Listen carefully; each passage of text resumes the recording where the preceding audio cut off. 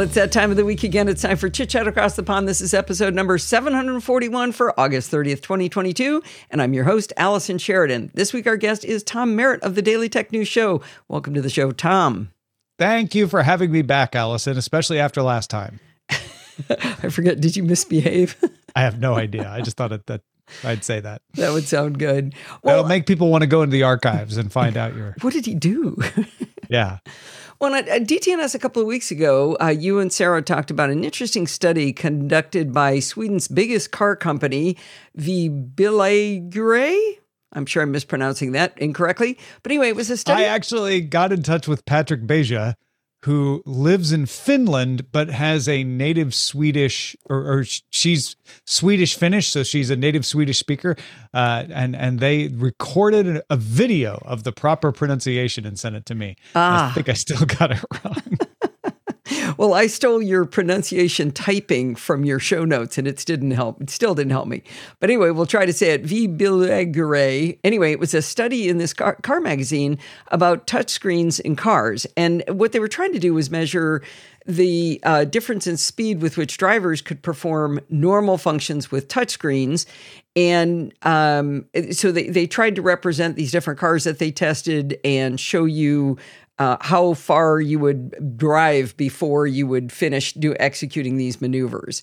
I didn't find the study very compelling. I went back and read the article because it pitted one single model year of one type of car that didn't have a touchscreen, so it only had dials, against a limited series of touchscreen-enabled cars. And then it tested... That's an interesting way of describing it, because the way I looked at it was they decided to test multiple models of touchscreen cars and then realized, well, we should probably have one that doesn't have a touchscreen in here as a control. And that's why they only had one model. Okay. Because you can't find modern cars without touchscreens these days. You do have to go back a ways. Right. I think it was a 2016 Volvo, if I recall correctly. Yeah. So I didn't see that as a downside, but your mileage may vary. Okay, so let's take that as part of it. The other part is they tested what appeared to be a very small and in some cases very odd sample of functions to be performed by drivers. The kinds of things I would have tested would have been turning the temperature up and down, moving the fan, skipping track on a song, things like that. But one of the things they tested was setting the trip meter. Mm-hmm. Now, setting the trip meter is a thing people do. I haven't done it in, 5 or 6 years, but I don't picture that as being like one. If I only was going to test like 6 things, that wouldn't even be on the list of things to test while I was driving. Yeah. I think if I were designing this study, the way I would do it is find a varying number of tasks that represent different kinds of tasks. So whether it doesn't matter what they are, I'm not trying to replicate what a person actually does. I'm trying to test various levels of difficulty, right? It is odd to choose the trip meter because it's not something people do a lot necessarily, but it's certainly representative of something that's not complicated. So if they're all not complicated, I have more of a problem with that than whether it was the trip meter or skip a song or something like that. You want them to have varying levels of complication. So you're testing various scenarios. See, I think just going with complexity is the wrong path, because if the touchscreen has been designed to only reveal to you those things that you need to do in that moment, the things that are commonly done under those circumstances, then it doesn't matter if setting the trip meter is buried 12 menus deep in a menu tree, right? Well, I guess what I'm saying is not complexity. It's I want a good sample of varying kinds of tasks. Yes. They should be different levels of complexity. They should be different levels of menus in the touchscreens.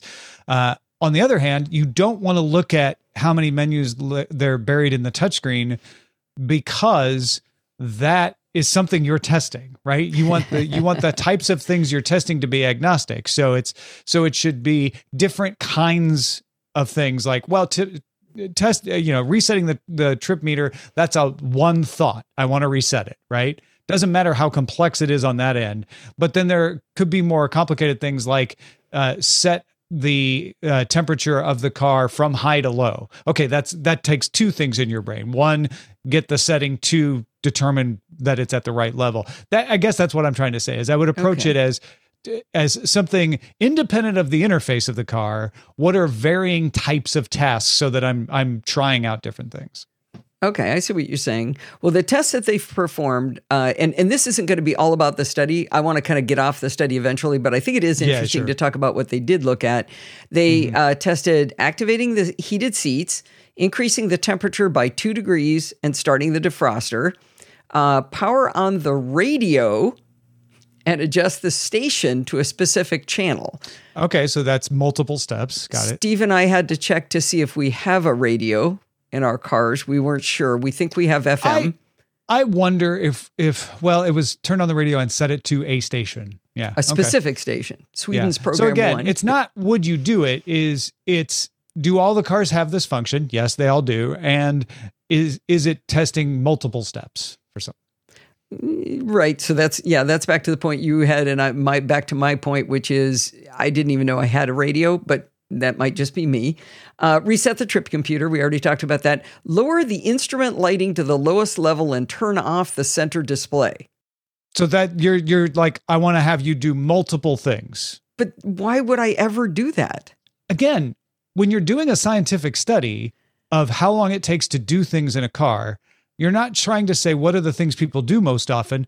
In fact, you probably want to make sure you do some things that people don't do most often so that there isn't a bias in your test subjects of like, yeah, they always do that. So they're faster at it no matter what we throw at them. You want to just have a well-designed test is going to say, these are tasks that we're going to make sure everybody can do. And it doesn't matter whether they're practical or not. It's what matters is, can you do them in the car? And then how long does it take to do them? If your purpose was just to test whether it was how well people could perform tests of different complexity, then if it stopped there and no conclusions would be brought from that data other than this one was harder than that one, it took them longer to do it in this one, that would be valid. But what they're looking at, their end result is how far would you drive before you completed that task? So it's about attention and focus. Are you taking your attention off the screen and doing that thing for a kilometer? Then that's a problem. Mm-hmm. But if I would never do that in the car, then it's not a problem. That's But invalid. would you do something like it? That's what you're testing, right? So it doesn't matter whether you would do the thing. What would be a problem is if you say, well, that's an unnecessarily complex maneuver that they're doing, and no one would ever do anything like it. It just has to be representative of different kinds of tasks, because what you're testing is how easy is it to use this interface. And I would argue that you want to test a range of complexities of things, because even if you don't do them regularly, you may need to do it at some point. And when you're talking about car safety, it doesn't matter how often you do a thing. It matters, was it safe to do the one time you needed to do it? Oh, it absolutely matters how often you'd need to do it. For example, checking to see how fast you're driving is something you need to do often. That's far more important than how long it would take you to do the trip meter if you only do it once a year and you do the other thing 50 times in a drive. It has a much bigger effect on your safety. I guess I didn't like state my thing clearly. I'm not saying it doesn't matter when you do them. I'm saying for safety testing, when you're talking about safety in a car, the one operation that will cause you to wreck is the thing you want to make sure doesn't cause you to wreck. So if you test checking how fast you're going and it never causes a wreck, but you never test trip setting and it does cause a wreck, that's a bad study, because trip setting is the thing that somebody's going to have to do at some point. And when they do, it's going to cause them to wreck. And you want to have 0 wrecks, not 1 wreck every 5 years. You're making the assumption that you would ever change the trip computer. Okay, so are you saying it's fine to never test safety on a trip meter because no one driving any car ever will ever set the trip meter while driving? I'm saying if you're going to test 8 things, one of them shouldn't be something people hardly ever need to do and probably never do when they're driving. What I'm saying is you have to test the methods that are representative of the kinds of things you have to do. And so testing the trip meter is similar to other things that people will do while driving. And you say someone will never set the trip meter while driving, and yet I'm going to guarantee you people have done it. Email Allison and let them know that you're the person who did Allison at podfeed.com. Absolutely. Do you need to would be a question. Let's turn this a little bit away from the specifics of this test, because I think we can get back into the same argument. One of the most fascinating things to me, so I drive a Tesla. I have a giant screen and very little else. I have some controls on my steering wheel that I'll talk about in a minute. But a big aggravation to me is that I can't change the temperature while I'm driving without looking away from the road. And I'm the kind of person where I am too hot, too cold, too hot, too cold. I change the temperature in the car probably 25 times in a 5-mile drive. I mean, I just, it's like a thing. I'm just like, I'm lying. It's not that much. It's a couple of times though in a 5-mile ride. I got in this discussion with Stephen Getz. He and I argue about this kind of thing all the time. And he said, Allison, I set my car to a temperature the day I got it, and I have never, ever changed it. So that's a case where he's saying you would never need to do this, right? But a third data point was Marco Arment and the other two guys on ATP, were the Accidental Tech podcast, were talking about this very study. And Marco was talking about how great the temperature controls are on his Tesla, because he can hit them without ever looking away from the road because he knows exactly where they are. I've owned my car for 2 years, and I tried this week, just after hearing him say that, could I reliably find the temperature? And I never found it by trying to touch it without looking. Sure. So the thing that needs to be done, whether it needs to be done, and who's needing to be it done, are all factors that muddy this as a very difficult thing to study, I think. I don't think so. You're talking about anecdotes of individuals who have individual quirks. In a study, what you want to do is try to correct for that and have something that cancels those out, which is why you want to have methods that are agnostic to whether you would do them or not, and only have methods that show you various kinds of things that aren't all exactly the same. If you said, press skip, turn off the radio, reset the trip odometer, and turn off the dome light. Those are all one step, right? Now, if you're going to argue that one of those is 2-step, I just picked a bad example, but you don't want them all to be one step. You want them to be multiple steps. So you're designing something that says, we don't care about the quirks of the individual person, somebody who's just really good at being able to pick AC, somebody who never resets their temperature in their car. What we want to do is make sure that the people don't affect the study, and that the design of the study is testing multiple things. So you want to pick representative types of maneuvers, no matter what they're doing. And then you want to get different types of drivers. And I think if you want to proceed to that part of this study, I will start to also have problems with this study, because I don't think they tested enough types of drivers. What I love about this argument is I'm convinced you and I could just switch chairs and keep going without any trouble. I'm sure we probably could. I've had the argument by myself sitting in my room. Again, back to the problems with this study is they gave the results by vehicle. And in order for what you said to be valid, I think you would have to look at the aggregate answer, because you're testing buttons and knobs against touchscreens.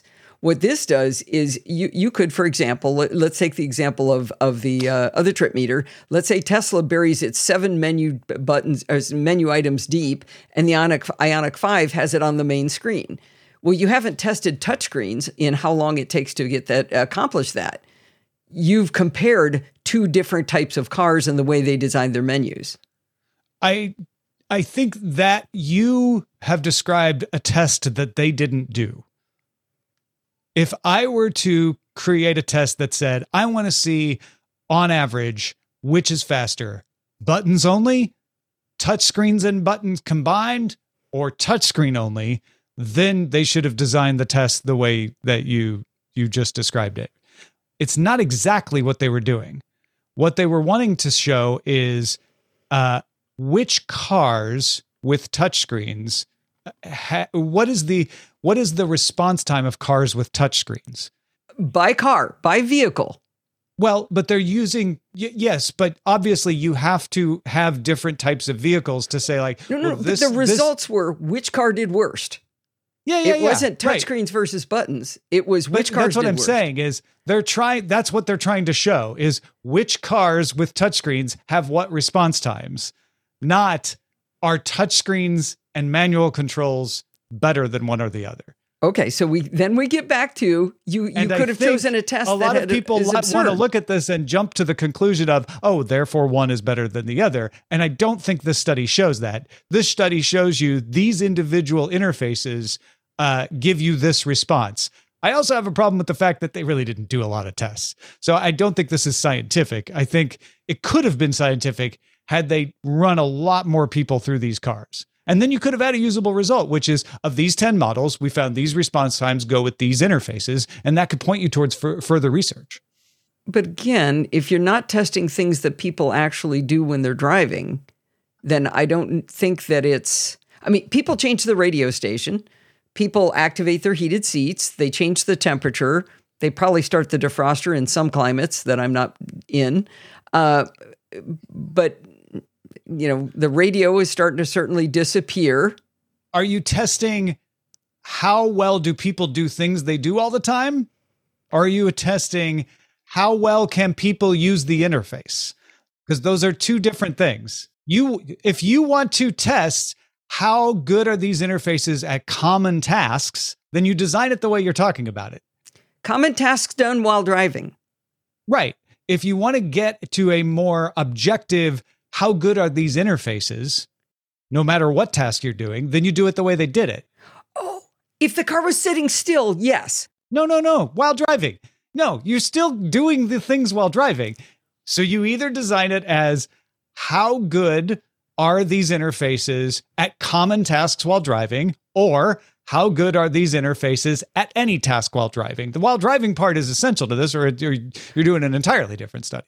Well, but so you're testing touchscreens, and one of the tests is, can you turn off the touchscreen when you're driving? Is that that's one of the tasks in the study? Turn off the center display.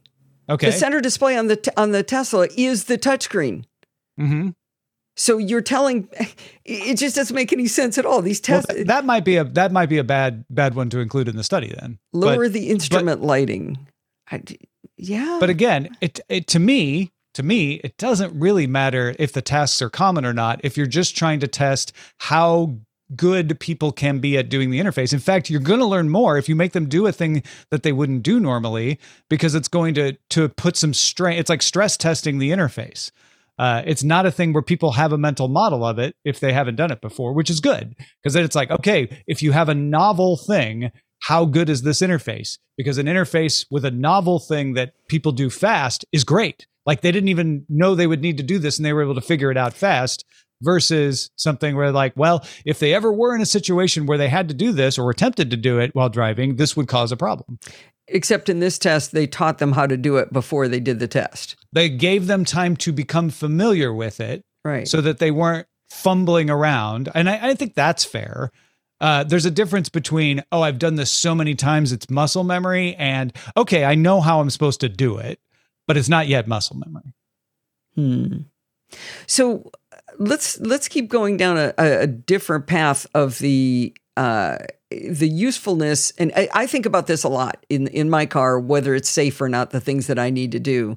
And because the temperature is so difficult for me to do consistently. And I've tried telling it to just turn the temperature up using voice control. There's a button on the steering column, and that works great, except it turns it up 3 degrees. Which is like, okay, light yourself on fire. Okay, freeze to death. Those are your two choices. There's your options. Yeah. Now, they may have, since the last time I tried it, changed it to where you can do it by 1 degree, that kind of thing. And the thing I'm appreciating about the display on the car and having a touchscreen is that when the interface is bad, they can change it.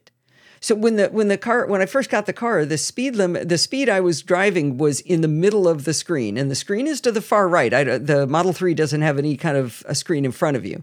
So my speed limit was at maybe 30 degrees over to the right. Well, in a recent update, they moved it over to the left side. Now, for European drivers, just flip what I just said for it to make sense to you, right? You mean British drivers? Well, Ireland and is in and Europe. Ireland. Yeah. Most of Europe drives on the right, though. Okay. So do you want me to list all the countries that drive on the right before I finish? No, I just want people to know you're talking about driving on the other side of the road. Okay. Yeah. So anyway, I think they probably picked up on that. But anyway, so the thing I like is that it was poorly done and they improved it. It's as good as it can be now. It would be better if it was in front of me, I think, and I didn't have to look so far away, because that is something I do all the time. But they've also done the exact opposite thing. What was it they did? Oh, the windshield wipers. Windshield wipers are a really tough thing to judge by somebody who lives in California. The first time it rained in my car, it had been 8 months since I had to turn on windshield wipers. So yeah, we use windshield wipers to get rid of the dust that accumulated from the forest fire, not to get rid of rain. Since we live in Beyond Thunderdome now, right? Yeah. But I literally did not know where they were. And I was driving when it happened. I was like, okay, well, they were on the left on my old car. I hope that, what do I do? Do I push in, up, right, left? I have no idea what to do. Rental cars are the worst on that. You're like doing turn signals and turning on your lights. And well, I turn the turn signal on when I try to change gears, because that's where the gear changes. It's a big mess. But so I didn't know where it was. But anyway, I finally found it. I pulled over to try to find it and figure out how it worked and everything. And then if you swiped up from the bottom on the left, you could control exactly, take it off automatic and say, I want it on 1, 2, or 3, right? That was a little inconvenient, but it was useful. It is now buried 3 menus deep in the controls menu. So they actually made that one much worse. If you live in a climate where you need to turn on the windshield wipers and you are obsessive about setting the speed yourself, that one got made worse. But I do think it's good that they can change it if it is bad. Yeah, that's certainly an advantage of touchscreens, is your ability to change the interface. It's not something you can do with physical controls. If the physical controls are bad, well, you got to get a new car. Like I haven't seen a lot of aftermarket. We've changed your physical button modifications out there. Maybe they exist. I don't know. Right. I'm not a defender of Tesla in this whatsoever. As much as I like my car, I'm not a defender of this idea. But I do think about that a lot, about what they can do, what they could do, what they haven't done, and what you'd be stuck with otherwise. I'm going to paste a photo into our chat here with any luck that Stephen Getz sent me when I was talking about how I don't have any buttons and some buttons are actually good. And I forget which car it was. He told me twice. But this is a picture of a car with, I stopped counting it, I think 132 buttons on that screen. Yeah. This is worse than most TV remotes. Yeah, it is an insane number of buttons. And what it reminded me of was when I had my Acura, which did not have a touchscreen to speak of. It had a GPS. But there were buttons on my steering column that to this day, I don't know what they were.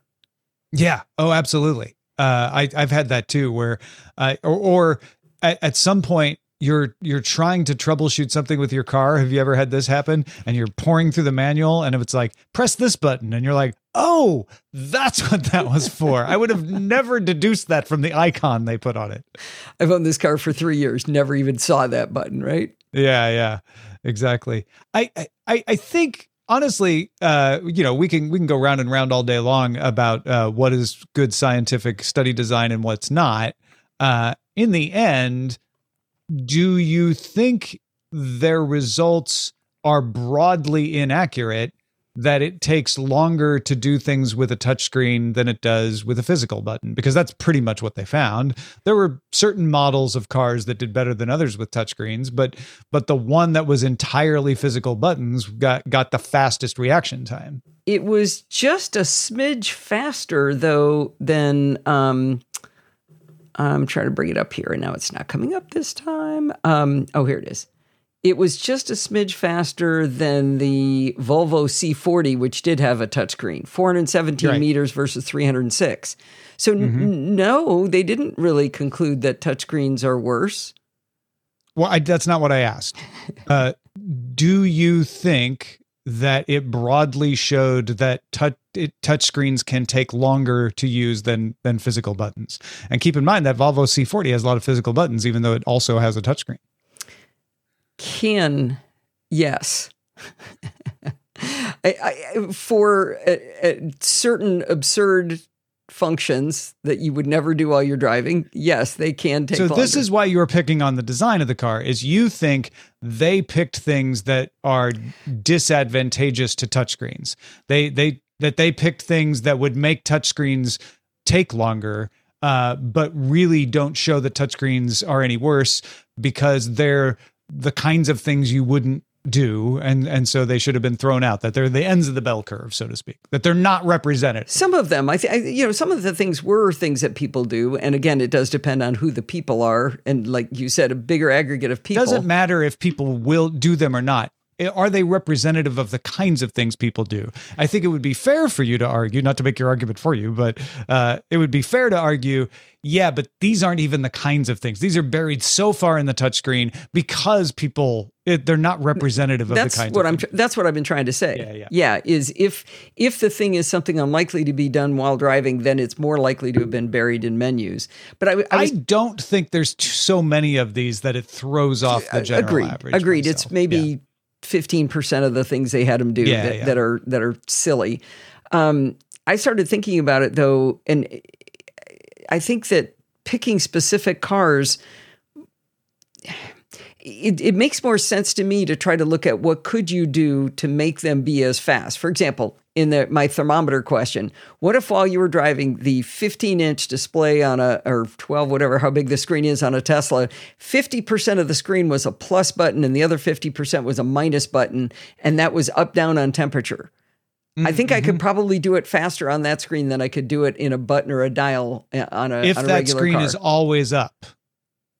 But how do you make that screen come up? Right. But you could, exactly. But there could be design elements that could make it better. Sure, absolutely. First of all, we're both treating this car magazine study like a journal article, which is perfect, which is totally unfair to the folks at the car magazine. I don't think they were trying to represent it as being like peer reviewable. They were like, hey, we think we did enough testing here to show an interesting thing. And they didn't say this, but I would add, if you really want to know, you should have a scientist do a journal article and have it peer reviewed. So I think you're right that you can't conclude too much just on the basis of this one article. But I think what gets people's attention is it does point to something that people think about, which is, gosh, if I can not look and do something while driving, I feel safer, because I'm watching the road and I'm not moving. Whereas with a touchscreen, I feel like I have to look because I can't feel where the button is. And that takes my attention off the road. Yeah, and completely unscientifically, I 100% agree with that statement as well. I know on my car, I can turn the volume up and down on a dial on the steering column. If I had to do that on on the touchscreen, it's also on the touchscreen so that the passenger can do it, which is kind of nice. So if Steve's got the volume up and I want to tell him something, I can turn the volume down. I can pause the podcast, but he can also do it from the same scrolly wheel. So he can pause, play, go up and down a volume. He can skip track forward, skip track. You can actually like go back whatever your time frame is in. If you're listening to a podcast or something, you can go back 15 seconds to whatever it's set by. And having that on the scroll wheel, I think is a really good thing.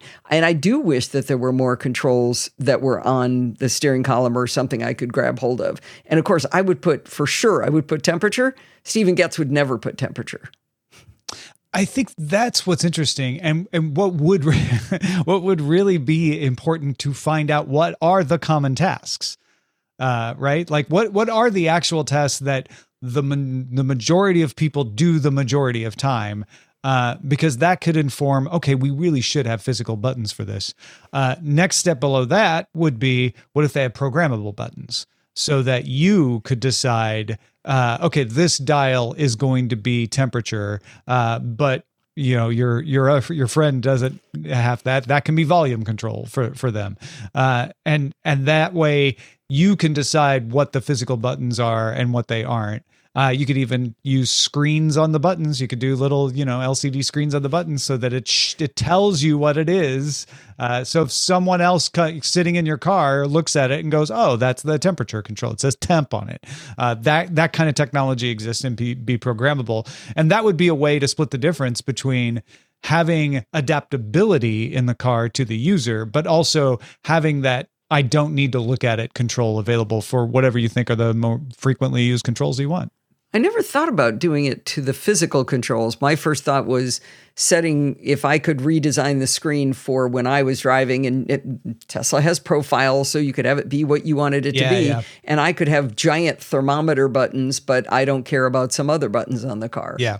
And I think that's important too. And you can do some personal data collection that never leaves the car that tells you, in fact, these are the 5 things you do the most. Maybe you think you do other things, but these are what the data shows you touch the most, and then you could use that. Except they're going to do that adaptively. So after a year of driving, all of a sudden some function disappears because you didn't use it often enough. Yeah, right? don't. I will turn that adaptive thing off right away. Although, you know what? I do like some of the adaptive stuff. It's not bad as long as it's not critical.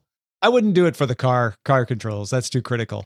I do like the little widgets that will just show you the apps that it thinks from your behavior you're most likely to want to use. By time. 90% of the time, they get it right. Oh, yeah. I was freaked out the first time I did the little pull down to search for Starbucks at 9 o'clock, 9:30, and it said, "Yeah, you want Starbucks?" The one I really got freaked out by was I went to have my nails done, and when I did the pull down, it was ready to open my bank to pay them with Zelle. How did you know? And it's not like I do it at the same time every day. It was combining something in my calendar. It must be, and it consistently does that. I have the I have the experience of getting up early, and the BBC News and weather apps are not on my home screen. Oh. Because it doesn't think I'm awake yet. But and they're so consistently there, even though they're not pinned to it, that I was like, wait, where'd they go? It's like, oh, I'm up at 5, and usually they probably don't show up on my home screen till 6. So did you sit there and wait until 6, or did you find them? Yeah, no, I didn't. I couldn't search. I just had to wait for him to show up. Had a cup of coffee, waited around. Yeah. Talking about the adaptive thing and changing the screen after a while, Tesla has taken away controls that were useful, and that's really disconcerting. Like where you used to be able to get in the car and there was a button that said, I don't know, was it your profile? I think was something we go to all the time. I get in the car, I want to change it to me from Steve, and they moved it and it was gone, and it was like everybody was complaining, and then it came back in an update. And so they're fooling with us all the time, and that's good and bad. They added the ability to see the 2 side view blind spot cameras. And so you can swipe up, and so when you're in reverse, you can see your big reverse camera, and you can see the 2 side views, and then you got your what are they called? Side view mirrors. So you've got like all this situational awareness, and after a while, they turned those on when you turn on the turn signal. So now if I'm going to turn right, and there could be a bicyclist coming up beside me down the alley, to proactively show you that alley. Yeah, it's really neat. Well, now in another update, they allow you to move them around on screen. So if you'd rather have those be up on top, you can, or maybe in the middle, or you want them on the bottom, you can move them around. That one seems a little silly, but they're experimenting on us real time, which is fun. Well, it's all the benefits and problems of user design on the web or any other piece of software. Yeah. The fact that you can push a change means sometimes you're going to push a change and no one's going to notice. And that means it was the perfect change. This happens all the time. And I know it because I do it. You change stuff. And if you change the right thing, nobody even knows you changed it because it was the right thing. And it was a thing that they didn't notice. And it goes away. User designers know exactly what I'm talking about. Why is not noticing good? Because it means it wasn't important. Usually it's when I take something away that nobody was using. I thought you meant like I added a new feature and they didn't notice. Well, that's a bad thing. No. Where you run into problems is you make a change and everybody freaks out because sometimes it's because you made a bad change, right? And it made the experience worse. That can happen where you just get it wrong. But then there are also times where you make a change and you know for sure it's making the experience better. But because people noticed it, they hate it because everybody hates change. Absolutely. The other thing I wanted to talk about with the cars is you and I have a mutual friend, Dr. Marianne Gary of the University of Waikato in New Zealand. She's been on my show a bunch of times. And back in 2015, she came on my show and talked about focus versus attention. This was before touchscreens in cars were a big thing. It was she was talking at one point about heads-up displays in the car. But I chatted with her a little bit about it today, and the fact that you're looking away from what you're trying to see is part of it, because if you're not seeing, you're not paying attention. But just because you're looking forward and you're looking at something doesn't mean you're actually paying attention either. I mean, because you're not focused on it. Right. Our minds wander. We miss a lot of stuff. You know, you've had that experience. Was that guy came out of nowhere? Yeah. Or I've been the passenger in a car where the driver ran a red light and had no idea. And you're like, oh my God, you just ran a red light. And they're like, what? I did? I was miles away. Yeah. Or you've gotten home and you can't quite remember driving home. But clearly you probably did all the right things, but you're some sort of autopilot. Which is right next to the, like, what am I doing? I was supposed to be going to the grocery store and I'm going to work because it's, I'm just on autopilot. My car is turned into Starbucks when I'm not supposed to, just because I was on that road. It just went right in there. She talked about displays being better for awareness, like an analog clock versus a digital clock. A digital clock has been shown to be a little bit better at getting you the information more quickly. And then the physical buttons being better for things that you need to change. And that makes a lot of sense. But then there'd be no purpose to touch, right? Right, because you glance at a screen and get the information you need and glance back, and you haven't had to do anything. You didn't have to reach out and do anything. So that would make sense to me. Yeah.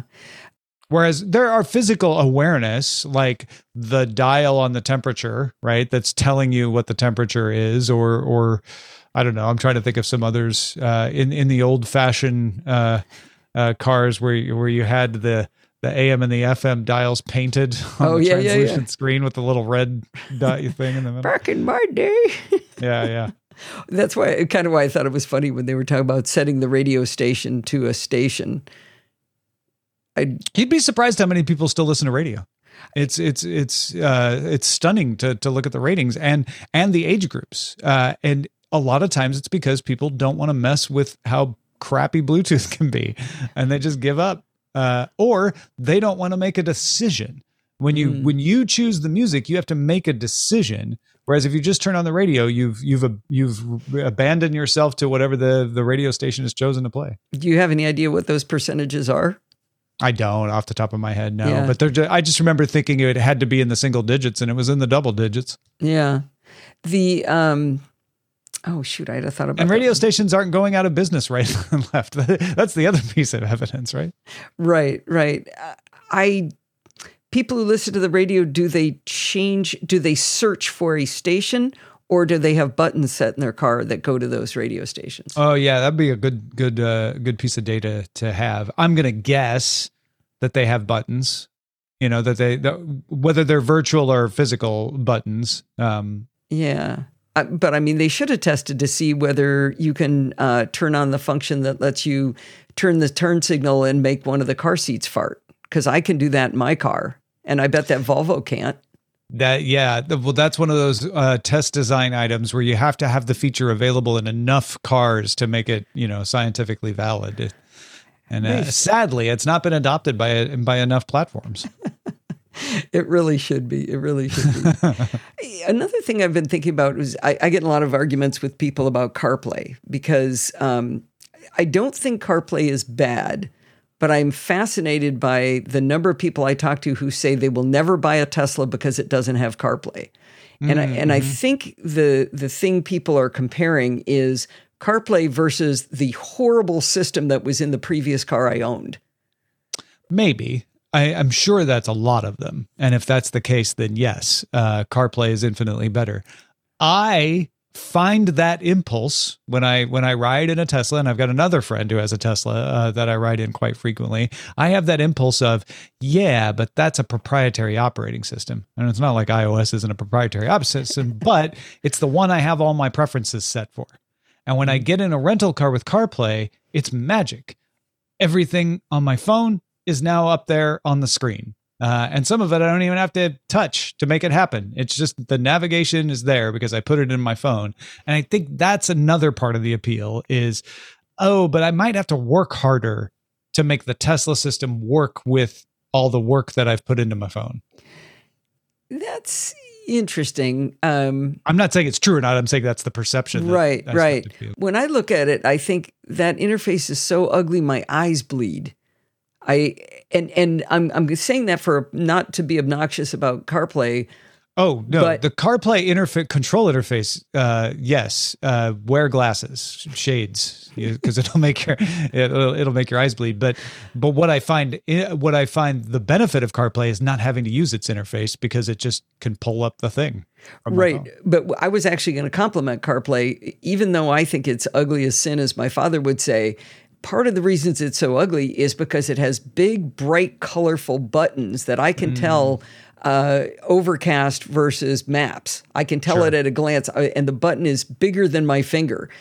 The Tesla display is beautiful, and it's smooth, and it's elegant. And for the life of us, we can't figure out whether a button is on or off because they're not even consistent with like whether dark gray is on versus light gray. Sometimes blue is on and light gray is off. Sometimes it's a dark gray, but sometimes dark gray means it's off and blue is on.